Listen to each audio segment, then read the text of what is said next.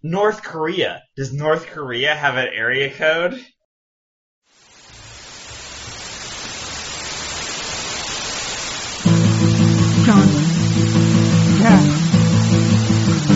Jawnzcast. Hello, and welcome to the Jawnzcast. I'm Zachary.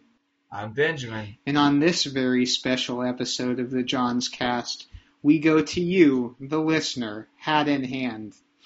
Because, fellow Jawnzcast listeners, it's come to the point where, Benjamin and I do this for free. We do it because we love the cast. But when it comes down to it, we really, really need to buy a BMW. We need to buy a BMW for Rami. He was such a good guest. We think he deserves it. Plus, we didn't read the fine print in our contracts. And anyway, we don't have the money for a BMW. But you do, so please donate to the Jawnzcast. We only need... And so you guys, I'm sure you remember Rami. It's one of our favorite episodes ever, and perhaps our most popular guest. One of our most popular guests, certainly, is Rami. And as a thank you, we try and do every time we have a guest on the show is, they're here for the Johns, but we like to leave them with a BMW. And if we can't do that, the quality of our guests is going to go down, and we would really like to retain Rami tier guests.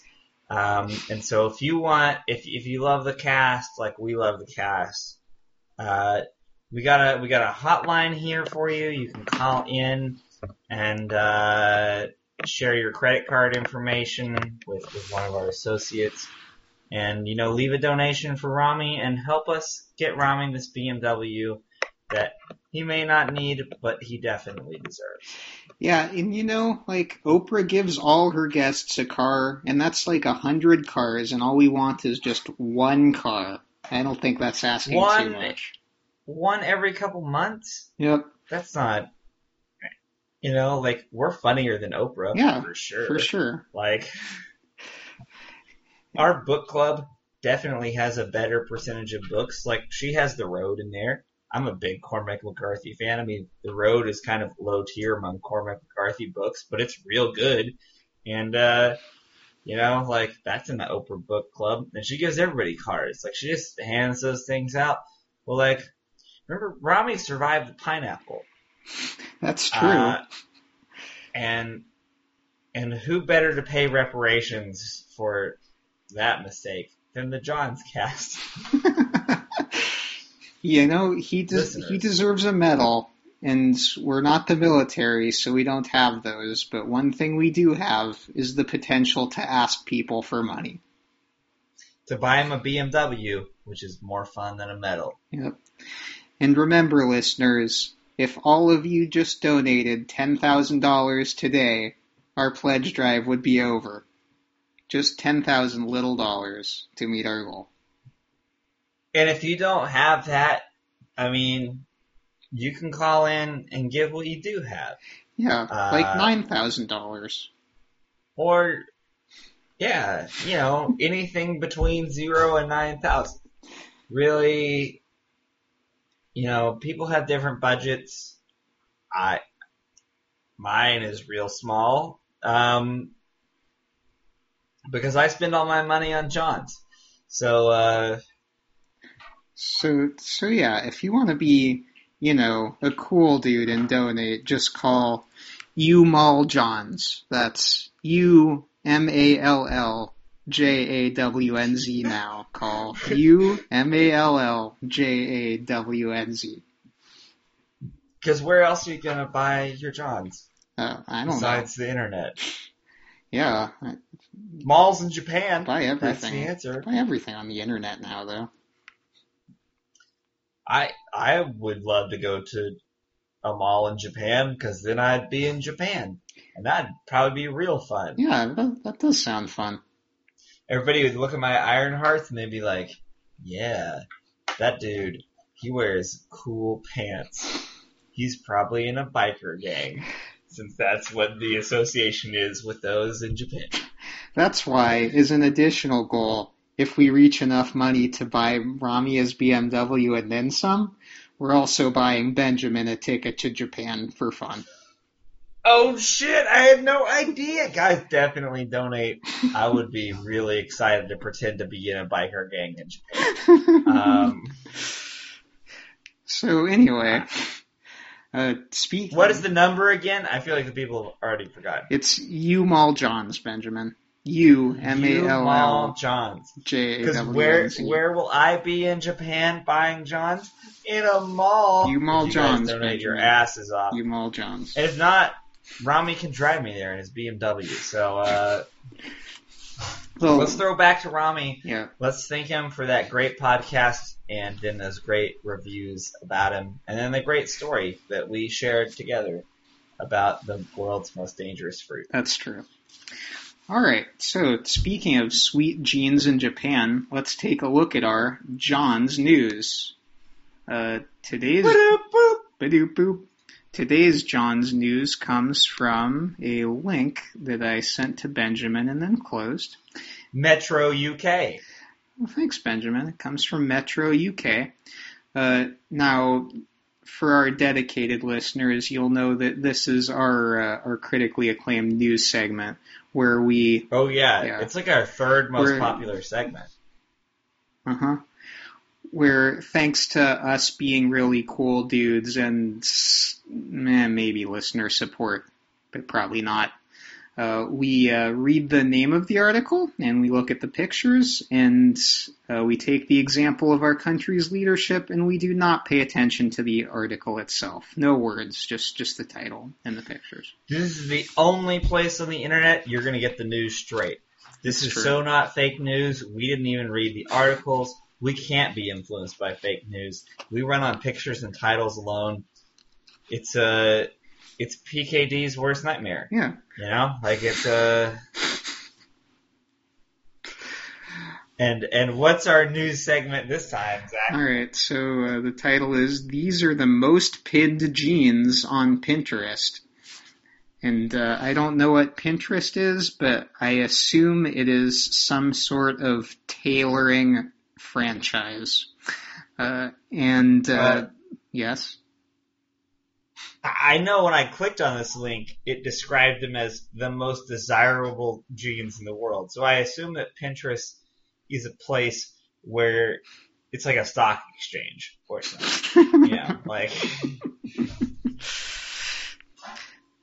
Yeah, it's like a stock exchange of the title got a lot less bold whenever I clicked on the link compared to the link the title was. I will definitely say that. This might be borderline clickbait, just to warn you folks. But I mean, you don't have to click on it. That's part of the Jawnzcast advantage. We click that bait. Yeah, so you don't have your to. Your mouth remains hook free. Yep. And then there's the picture, which is a woman wearing some two-tone Johns with like a weird seam, like halfway over a fringe seam on the side of the legs. Yeah. Well, the good news is, guys, it's been weeks since this has happened, months maybe even. I would definitively call these made of denim and Johns. That's true. These are definitely Johns. These are not only pants, these appear to be jeans. You could conceivably actually wear these in public. Yeah, and you wouldn't even get arrested, unlike the last two. So one, you'd just be arrested for being a space-time traveler. The other one, you'd be arrested for being naked. But these are okay. So good on you, Pinterest. I mean, they are the most desirable jeans in the world. Yes. Now let's break it down. The reason that these are the most desirable jeans in the world, and yet I find myself oddly repulsed, I think, is that these jeans are two tones, but I don't like either tone. Like, I agree. These jeans are fucking stupid. Like, they look horrible. And they're how many pounds? Whenever I look at the prices, oh, they're not very many pounds. Oh, it's 20 pounds, 30 pounds, whatever. Like, that's hardly John's.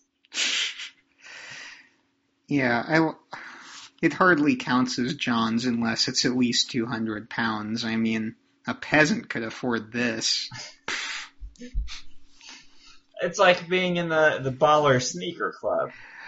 You know, under $400, no entry.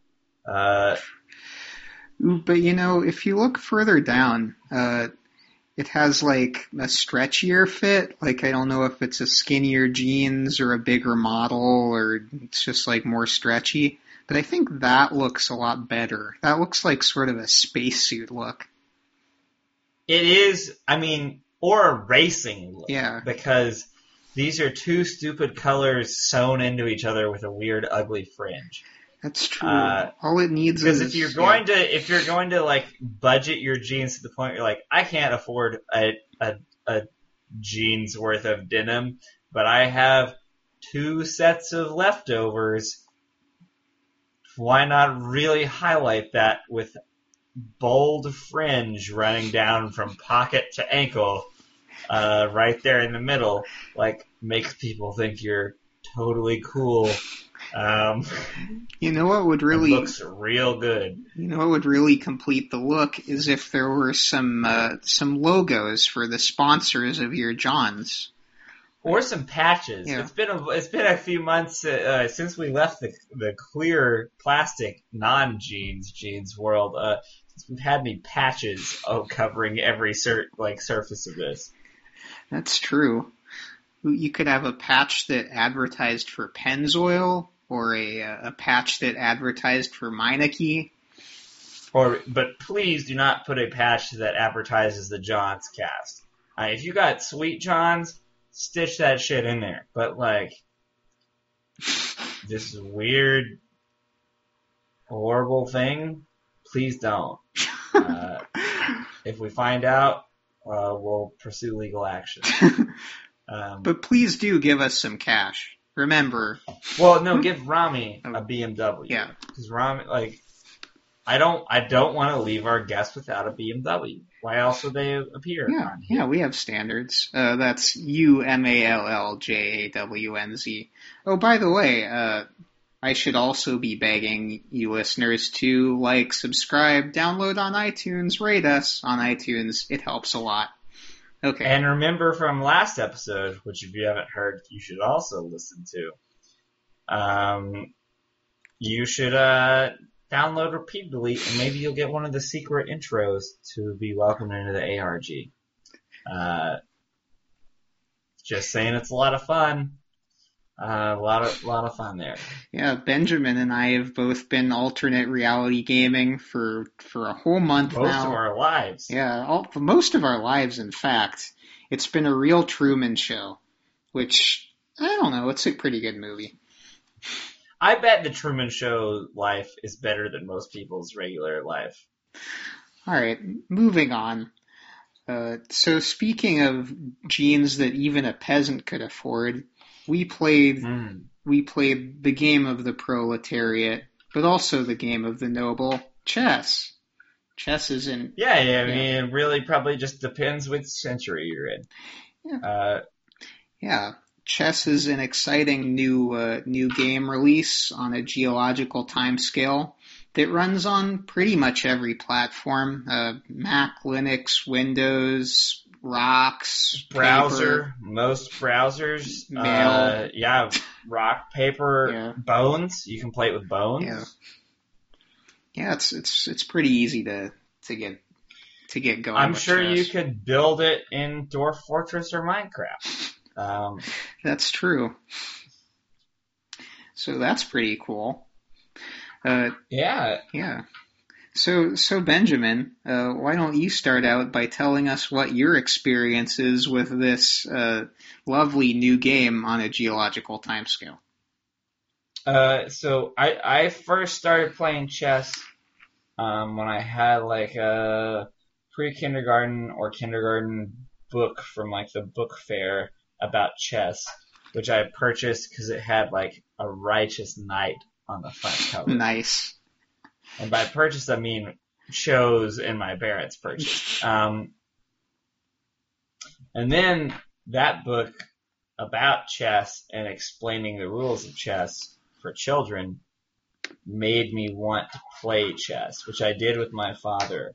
And he really taught me how to play chess, and we played it for like 3 months. And then one time I almost beat him, and he never has played me again. So, you know, the happiest time in a boy's life is when he beats his father at chess. Finally, I didn't beat hm. I almost beat him. Oh, he retired like as 6. champion. The classical evil wrestling he realized move. he realized that like if I almost won one time at 6, that this was a bad run, and that's also back when I used to think about my moves, which is my first and last mistake. But I don't make that mistake anymore. We'll get to that. So in the gameplay tips segment later on. So my own chess story, or journey, as it were, also probably starts when I was about 6 years old. So for some reason, I decided when I was a kid that I was going to be like really interested in chess and get really good at it. Was there like a cool image of a knight or anything that like put you on this path? No, I just really wanted to be good at chess. I think because I like showing off that I'm smarter than other people. And chess is like... That motivated many decisions in my childhood. Yeah. And chess is like a really raw way to show off that you're smarter than someone if you're better than them at chess. If you're not as good at them as chess, then... It's a very bad way to do that. Yeah. So I got really into it for a while, like to the extent that I actually was president of high school chess club, which I kind of just did because I could put it on my college applications. But also, I went to like chess tournaments with other high schools and stuff. I remember you being deeply embarrassed of this fact in college. Yes, and I am still deeply embarrassed of it. You're presenting it pretty positively at the moment, so I thought maybe you'd change your mind. This is a Jawnzcast confession. Jawnzcast confessional. Do-do-do. So I don't know, I am kind of embarrassed about it. Especially since it's probably starting at my chess club time and into my adult life, I grew to really hate chess because there's 2 ways you can be good at chess, and really you have to do both of them. The first one is worse. You have to buy a bunch of books full of openings and famous games and memorize all the moves that are considered correct from like beginning to end. Boring. And then also you have to learn to think really far ahead, which that's a terrible decision. Yeah, which is why I kind of still don't like chess, although I'm nostalgic for it. You did like it enough to choose it as your pick this week. That's true. Well, you know, sometimes you gotta go back to your roots. Yeah. And how deep those roots lie, as you crushed me in chess twice in a row tonight. That's true. I still remember, a few things. Whenever I'm at the point where, like, I'm better than everyone who doesn't know what they're doing, and I'm worse than everybody who does. That's probably the exact right amount of investment to impress people in public generally. It's true. You just gotta scope out the matches you're going to lose and decline those.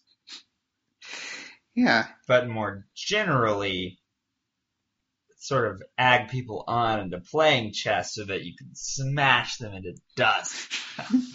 Beneath my fingers. So Benjamin, what did you observe while we were playing chess? I know that you were talking about something and then didn't want to burn the cast. So I wanted to... I'm glad I've totally forgotten that, so I both burned the joke and the cast. Oh no. Because I also remember talking about something, shouting, burn the cast, and stopping. In fact, at 2 points, once in each game. And I don't remember at all what either of those were, even remotely. I'll assume they were real stupid and leave them to the wayside. Okay. So I guess the most interesting thing about chess for me to talk about is this concept of like a solved game, right? So, and this is something that comes up in video games too, but like people don't usually put in the research to solve, for example, like Overwatch, right? And that also has real-time elements, so it doesn't entirely make sense, but I'll explain what I mean. But people do put in the research to solve other games, and that is why StarCraft and StarCraft 2 have patches. That's true. That's a good point. Alright, so to explain what a solved game is, so I think if you pick a group of 2 random adults and tell them to play tic-tac-toe, it's likely that they will know the algorithm to use so that the first player wins. And if the first player messes up, the second player will know the algorithm to use so that it's a tie. Right? Like, it's solved. You can force it to be first player wins, regardless of what the other player does, right? You can force it to be draw or first player wins 100% of the time. Yeah. And, like, you probably learned this trick in, like, 3rd grade. Yeah. And checkers is also simple enough that it's been proven on computer that I forget which side always wins, but like if both players play a perfect game, then either black or red will always win. Right? It's solved. You could print out a book of every move that you should make in every situation in checkers. And basically, the checkers universe runs on a math equation, and somebody already found the answer out to that homework. Yeah, basically. And chess historically resisted that sort of analysis, but I think like just because it's a lot more complicated than checkers, there's a lot more positions. So if you want to chart out every possible chess position, you can't really do it yet. But I mean, there's been some like wishy-washy research that kind of does that. But chess is like almost solved. Like I don't think a human can beat a computer at chess if the computer is like not handicapping itself, basically, right? Like, when did that happen? Because like, isn't Deep Blue like one of these like early chess AIs that like ruined famous professional chess players or something? Yeah, I think it's Deep Blue versus Koprov 1990 something, which was the when the cyberpunk dystopia was supposed to start, computers started winning chess. Yeah, yes, and that is considered the turning point, I think. But at this, I'll remind you what both John's and video games look like in 1990. Chess can't be that damn complicated. True, but at the same time, like, the way that computers beat chess is sort of inelegant, right? Like, if you look at it from the right perspective, it's sort of a method of cheating. It's like, if I'm a person, I can play, say, 3 moves in the future, right? And figure out what the board's going to look like, any 3 moves in the future, and I pick one that's probably going to be the best for me, and then that's the avenue I pursue. And computers do the same thing, but they're just a lot better at calculating, so they can go like 10 moves in the future, and then that's enough to brute force the pants out of anybody, right?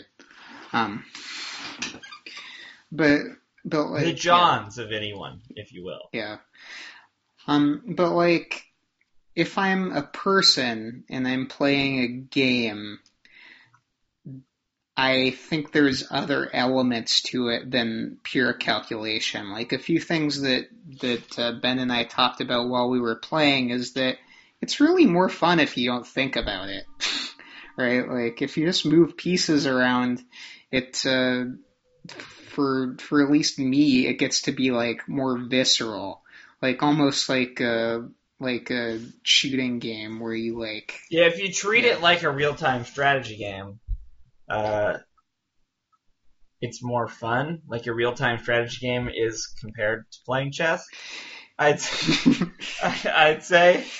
Yeah, as a man who's wasted thousands of hours playing super competitively in real-time strategy games. Yeah. And somebody who Zach conned into playing chess by us living together and being very bored and drunk initially. Well, one of us drunk.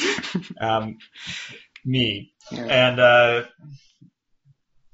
because that was back when Zach was a teetotaler. Yeah. That was when the totality of his drinking was relegated to what Zach referred to as his first virgin cocktail, the ghetto mocha. which by the way is really good. And you should in fact, so people can make this at home, or perhaps even better, their own local university. Tell people how to make the ghetto mocha. Because it was delicious, and once you gave me a Swiggle one, I started making them myself, and sometimes would even put brandy in them. Okay. But frequently not, because they're delicious. Yeah, so unfortunately I found out later that this actually has a name, and it's called a Florentine, and which is unfortunate because a friend of ours... Not in my heart, goddammit, and neither on the Jawnzcast either. It's called the Ghetto Mocha, and as far as I'm concerned, Zach made it up. So Zach, why don't you tell us about your hit cocktail, the Ghetto Mocha? The Florentine can fuck itself. Yeah, I didn't come up with it, like... Zach totally did. It's called the Ghetto Mocha. It was awesome. Zach, how do you make it? Fine, I've invented it. And the thing that distinguishes a ghetto mocha from a Florentine is that you make it out of bad coffee that comes from like a huge drip cauldron. And So it's like a cauldron with a coffee faucet on it. Yeah, and you take most easily found in the servery of your local university or business place. You take your gross, borderline magical coffee, and you take... Preferably at, like, after midnight. Like, where it's been there for a long time. And you take your gross bag of bargain basement Costco hot chocolate that only tastes good because it's, like, filled with sugar, and you mix them together. And then you have a ghetto mocha, which gives you the caffeine you need and is way more tolerable than just drinking the coffee. Or probably even than just drinking the gross hot chocolate by itself. Plus, you don't have to wait on the water to heat up because the coffee's already hot. So it's instant. True. I think the instantaneousness and the ghetto-ness of it is what differentiates it. Because any man can make a Florentine, but it took Zach to come up with the hit new delicious beverage, the ghetto mocha. Indeed. That I still sometimes drink to this day. And that goes great with brandy, which is Florentine garbage with brandy. Don't even try it. It needs to be bad coffee. It just doesn't work the same otherwise. And it works better with bad brandy. Yeah, the bad coffee and the bad brandy cancel each other out. Two wrongs sometimes do make right. Exactly. So one more thing I wanted to say about chess, and also you're welcome for that transgression. Please call in, give us money if you like. Yeah. Remember, guys, what's the U-Mall Johns? Very good, U-Mall Johns. Did I say transgression? I meant digression. You did, but it was well, it's probably both. It was a transgressive digression. Those are my favorite kinds, Zach. It is. Yeah, so one more thing I wanted to say about chess before we go to our first break is, so one element of it that's sort of more fun is not thinking and just like feeling, wow, I took a piece. That's pretty cool. And like, the other thing I like is psychology. I think that cheating is a really interesting element of strategy, which is something that we could talk about more. Yeah. Do you want to talk about it now or after the break? Because I have a lot to say about that, actually. All right, so let's talk about it after the break, and at that, let's go ahead and go to the break. Start cheating now, kids. What is our sound? Clack, clack, clack, clack. That's clack. Checkmate. Clack. Fuck. Clack, clack, clack, clack, clack, Clack, clack, clack, clack, clack. Clack, clack. Check. Clack. Fuck. Hello, and welcome back to the Jawnzcast, the #1 podcast about Jawns. Hope you didn't get too bored there. Well, I sure did, but hopefully our listeners don't, because there's going to be almost no time between when we started the break and when we ended it. Some people get bored just during sound effects. Well, I try to make my sound effects very exciting. Listeners, if you enjoy sound effects like this, that we half-heartedly make with our mouths. Write in, record your own, and we might use them in the future. That's true. Where could listeners send their? What file formats do you prefer? I prefer Vorbis. Do we have any less butthole things they could record it in? Absolutely, that's also okay? Absolutely not. You can record it in anything, but then I won't give you the same respect. I wonder if they're not worried about it, the respect, and just want it to appear on the podcast. Because I would really like people to turn those in and us have one episode of everybody's combined, because I think that'd be funny as fuck. You know, Benjamin, that is pretty good. But you know what I really want in a listener is I want someone I can beat at chess and then make fun of. That's all I really want. Is that so you wrong? Want me? Yeah. It's like we found each other. Speaking of found each other, what kind of booze have you found today, Benjamin? Oh, I've just invented a great new cocktail. Mm-hmm. It's a slight variation on one that I no longer remember the name of, that we've had here before, which itself was slight variations of previous ones. You may know an ongoing theme here. Mm-hmm. But this one's called the Tennessee Taco. I can't wait to learn what's in the Tennessee Taco. So here's what you do. Mm-hmm. If you, at least where I live, if you go to Taco Bell mm-hmm. before 5 o'clock, I usually wake up in the mid-afternoon, so I don't know if you can do this in the morning or at lunchtime. Oh. It's maybe a mid-afternoon. So you mean 5 o'clock p.m., just to be... Yes. Okay. Between 2 p.m. and 5 p.m. is where I've tested this. Okay. At least around here, Taco Bells have a happy hour in which, your tequila shots are half price. But also, all drinks are $1.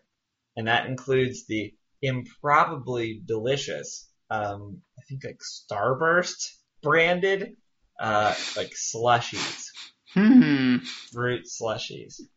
And so, next time you're at Taco Bell before 5 p.m., but probably after 2 p.m., like I was today, you'll be like, I don't normally order a drink at a fast food place, but I'll do one of these delicious slushies for $1. So you get the good strawberry one. Mm-hmm. I've never tried any others because I like the strawberry one so much. I always get that one. And then you drink it, and then you have this empty Taco Bell cup. So then you pour some sour mash whiskey from Tennessee, bourbon, into that glass, and that's a Tennessee taco. And then you drink it, and it tastes like whiskey. Nice. What does it have? It kind of smells like strawberry, but you already drank all that, so it's more of a ghost of a memory. It tastes like whiskey. Okay. But That's my cocktail today. nice. It's the Tennessee Taco. Whiskey haunted by strawberry. I like it. And encased in a Taco Bell cup that only cost you $1. So this cocktail is very budget friendly. It's $1 plus the whiskey, which I assume you already have. Of course you do. All right, that's a fun cocktail. So let's move back to our discussion. Begrudgingly return to our discussion on chess. But we're talking about the fun part of it now, which is cheating. Benjamin. Oh, yeah. Benjamin, what so do you... Is definitely... Yeah. Oh, go on. Sorry. I was going to ask, what do you like about cheating? Basically everything. Oh, okay. My favorite part is you don't have to do the work, which is the hard part, and I'm against. But in games, that's in life. Yeah. In games, when I'm cheating, my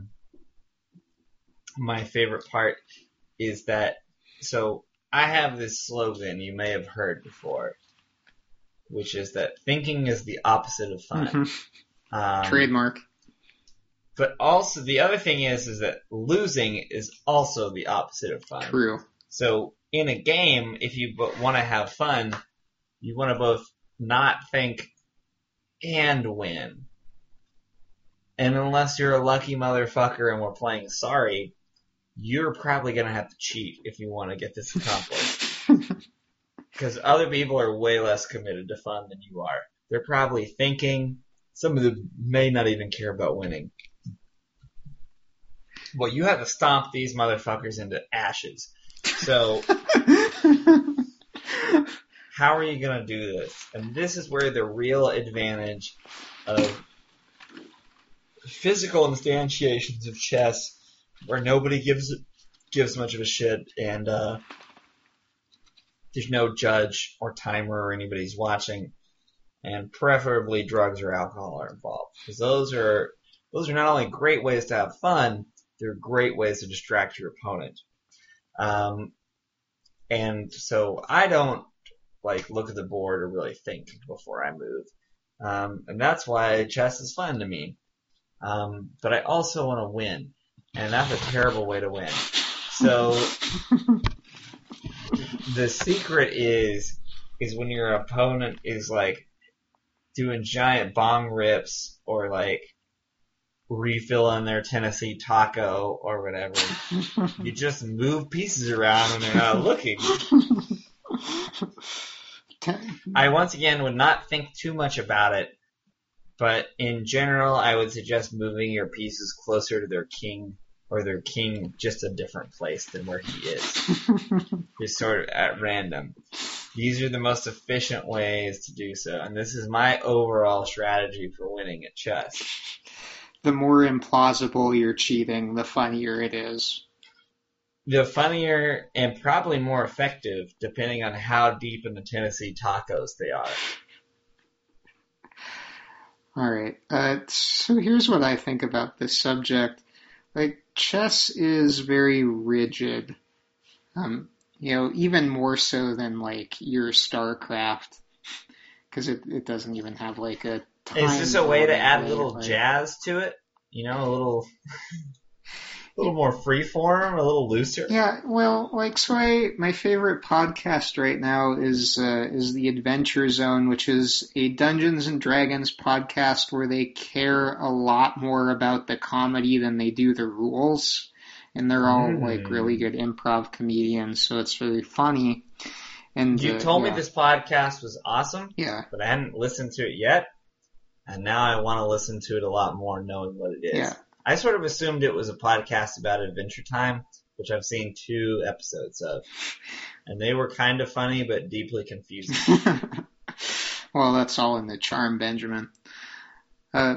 But yeah, so I'm starting to really think about the value of just storytelling in games, right? If you're allowed to cheat in chess, then that's almost a way to make it your own. It's a way to really narrativize something that's very abstract.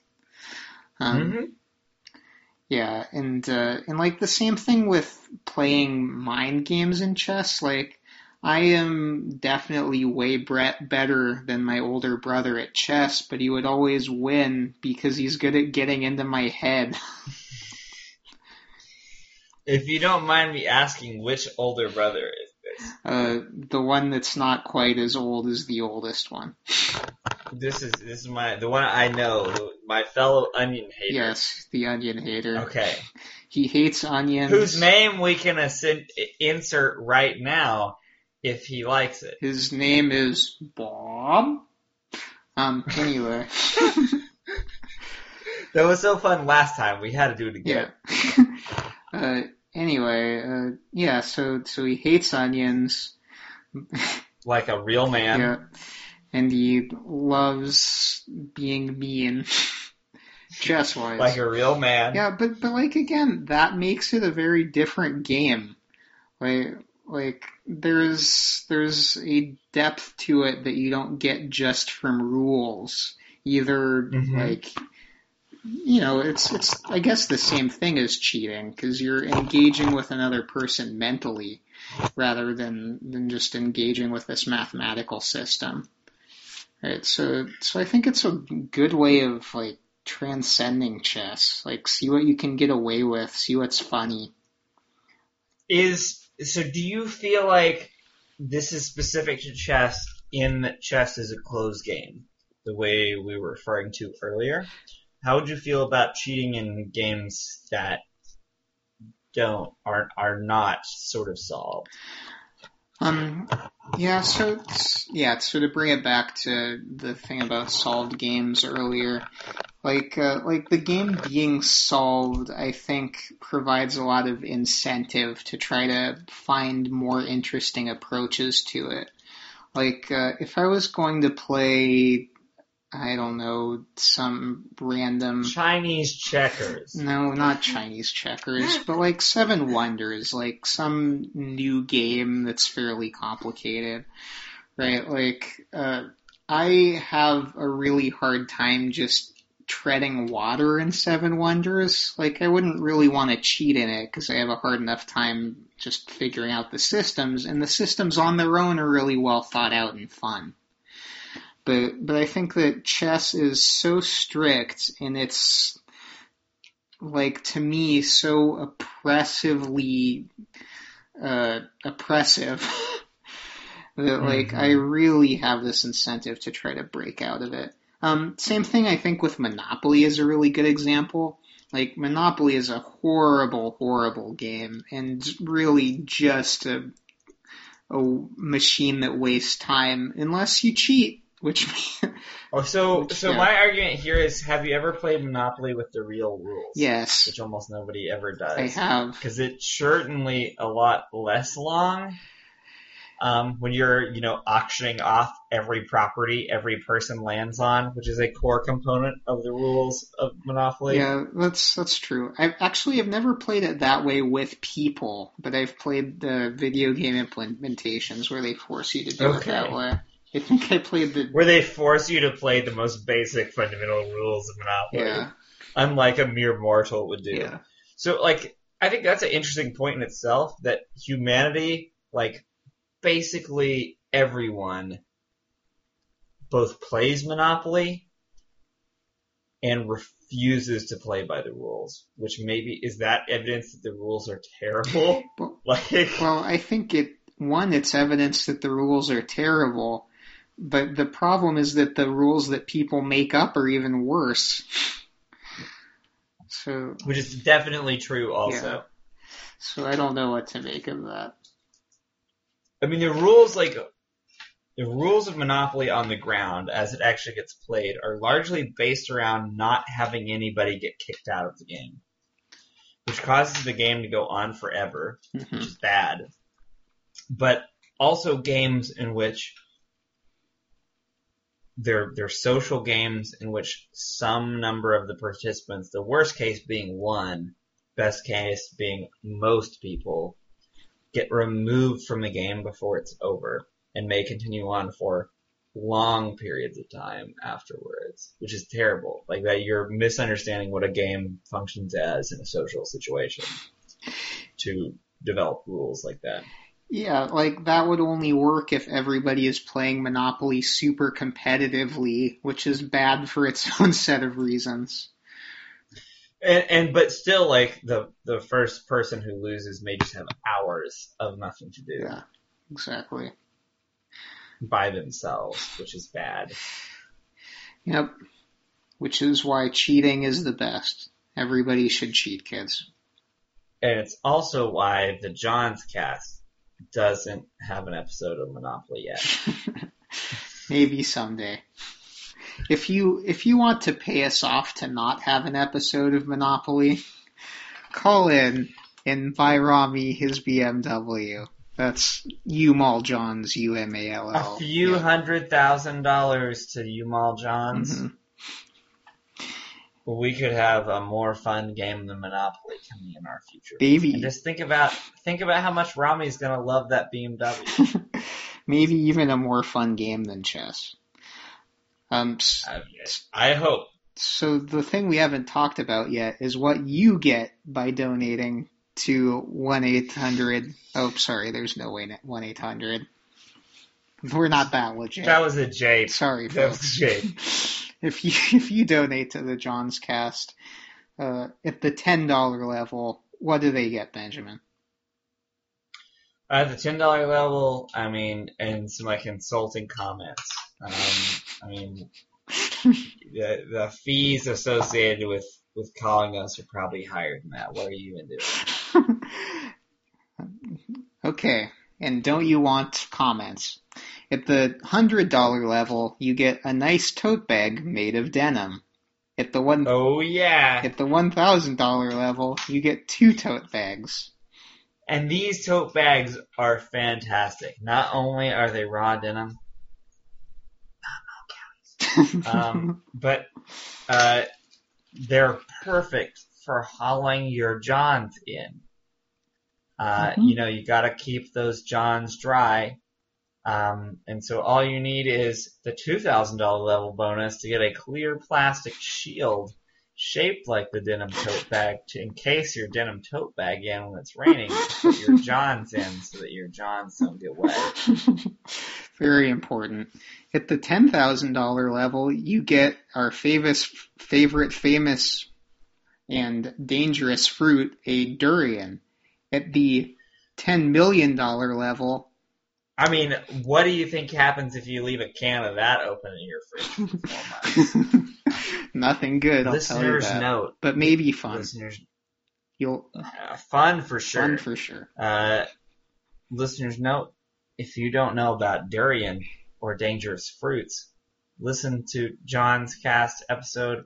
What's the name of the last? What's the number of the last episode? I believe it's 23. 23-ish. Yeah.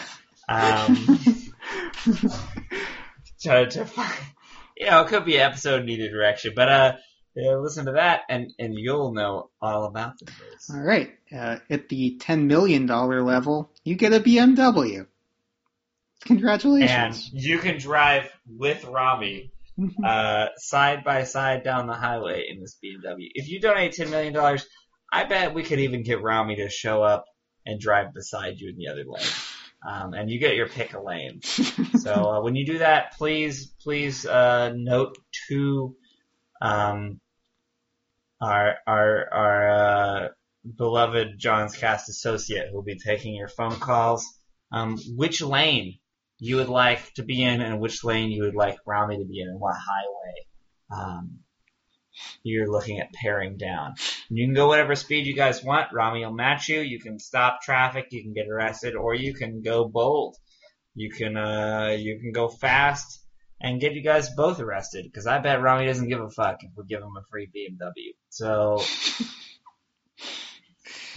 indeed, at the $100,000 level is our, which is a lot less than 10 million. I'd note. Good catch, Benjamin. We're not so great with math here at the Jawnzcast. Despite having graduate degrees in math from one individual here.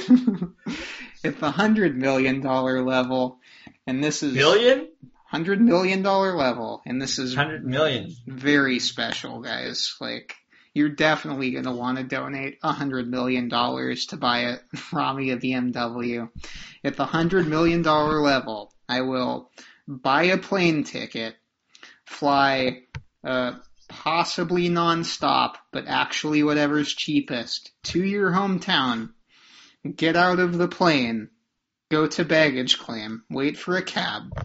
When the cab gets there, I will go to a neutral spot of your choosing, preferably Panera. I really like their coffee. Sit down. Preferably in public. Sit down at your table and give you a small peck on the cheek. Now, I can't do a big peck on the cheek. I'm married. You know, there's limitations to these things. Tomorrow we'll probably be there watching. Yeah. To make sure things don't get a little too spicy. But, It's true. Yeah. But this will be your opportunity to get a little peck on the cheek from Zach for only the cost of $100 million. And how much is your money's worth? Like, do you know how few people have had the amazing experience of a Zach kiss? Like, there's been wars fought, men have lived and died pursuing this goal. And this dream, this impossible dream, could be yours. And plus, I mean, some people like it even better when Tamar watches. So that's an added bonus. For only $100,000. And you don't even have to leave like your local Denny's. Like, you can get Zach to show up there. Carl Jr., Taco Bell, maybe during happy hour, like we were just talking about. Get one of those $1 strawberry slushies. Delicious. Yeah. Shockingly delicious. I would drink one for you, but you might have to pay for it. You also have to buy Zach's meal if you're at a restaurant. Yeah. Sorry, it's for tax purposes. You know how it is. Yeah. Yeah. I mean, we don't have anybody to sign receipts, and you got to pay for parking if that's an issue. But yeah. So that's U Mall Johns. Say it again. UMALLJAWNZ, and please donate to buy Rami a BMW and buy yourself a little peck. Oh my gosh. What a steal for that pack.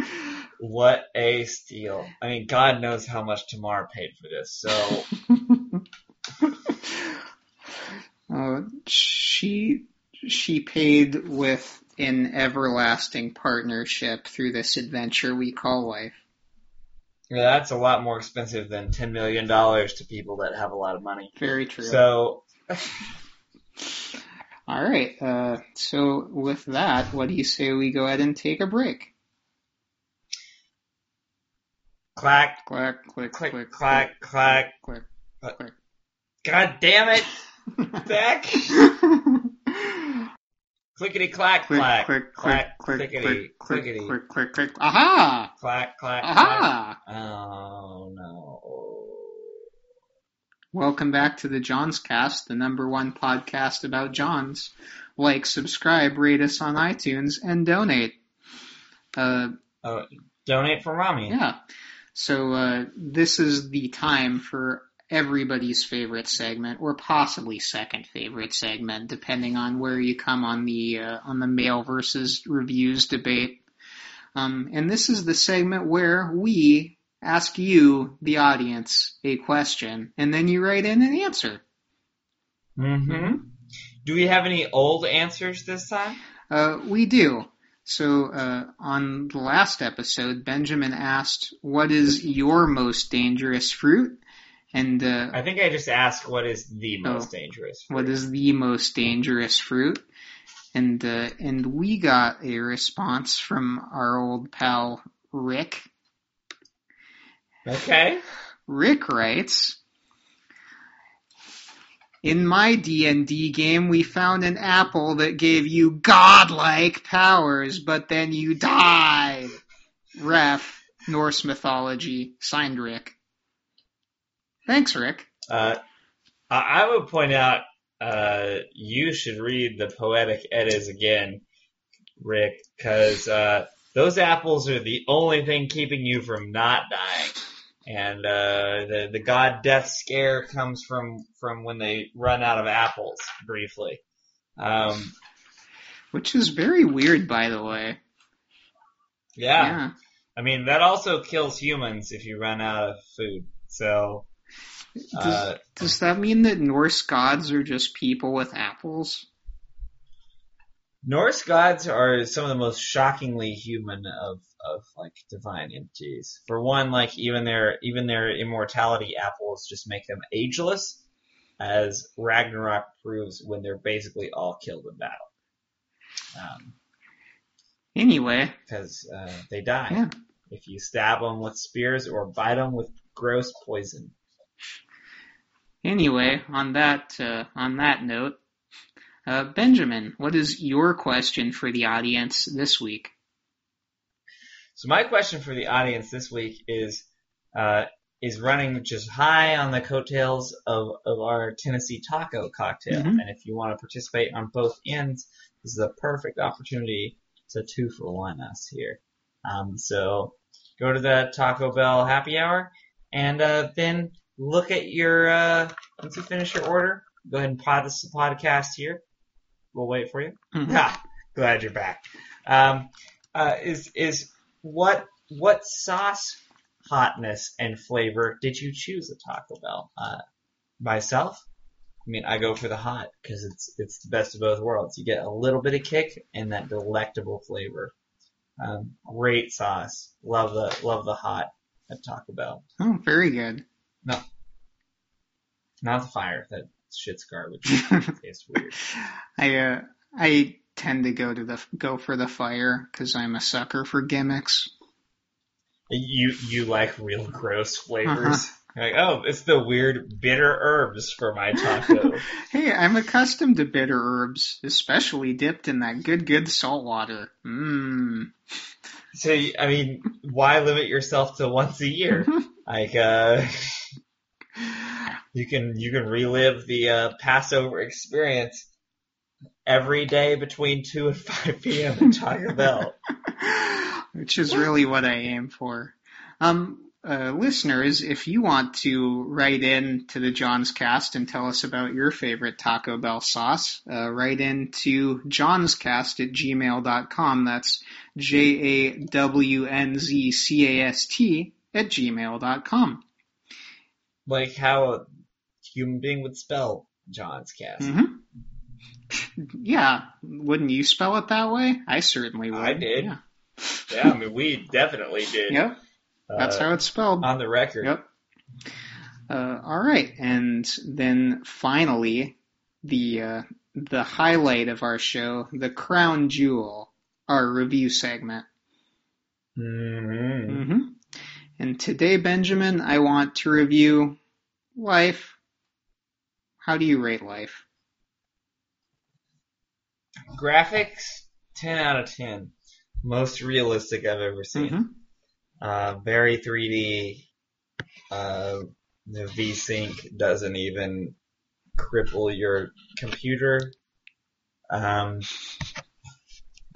Or it defaults off. Really, either one. I don't putz around with that stuff too much. Game, what's next? Sound design? Yeah. I don't know. Most shit sounds horrible, and I'm partially deaf, so 3 out of 10. Okay. You turn on a radio? Jesus Christ. Gameplay. This is controversial, but I'm giving it a 0 out of 10. Ooh. A man in a medieval bar once told me that Death's a Mugs game, and a computer once told me in a conversation I had about this film I've never seen that the only way to win is to not play. And in one of the many books he wrote that I really enjoy, obscure post-Nietzschean Eastern European philosopher, Emil Karan, he he wrote a great book called The Problem with Being Born. Mm-hmm. Or its hit sequel, The Temptation to Exist, which one should not succumb to. I know I don't. And so replayability is, I'm going to go 10 out of 10. You don't even have a choice. The endless cycle of suffering and samsara just has no end.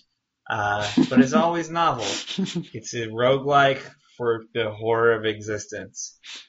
So I think that it probably averages out to like a 8 or 9. So pretty good. It's pretty good.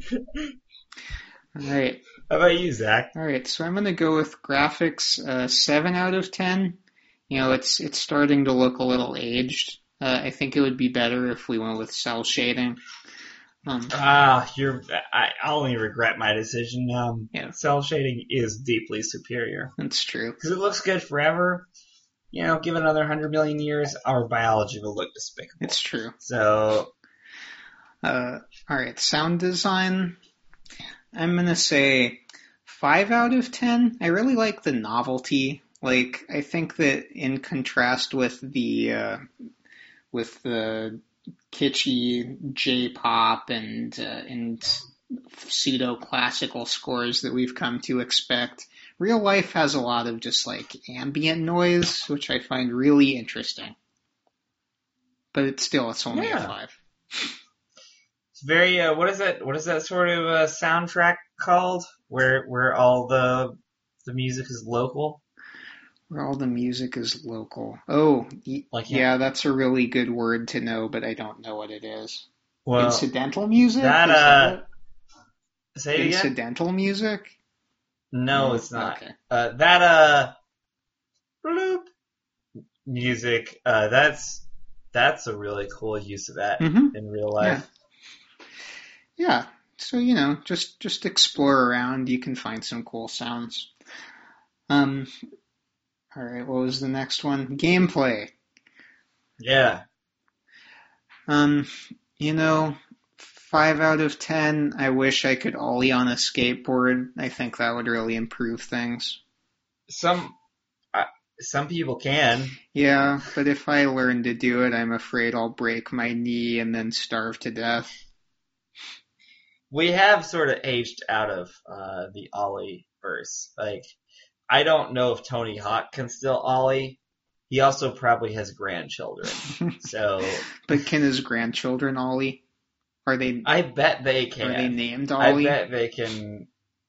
I bet they have those sweet, sweet skating genes just flowing through them. I bet.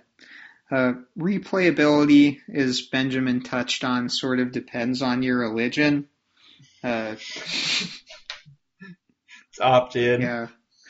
I go for sort of a materialistic Judeo-Christian worldview. So Are you a New Game Plus sort of guy? Yeah.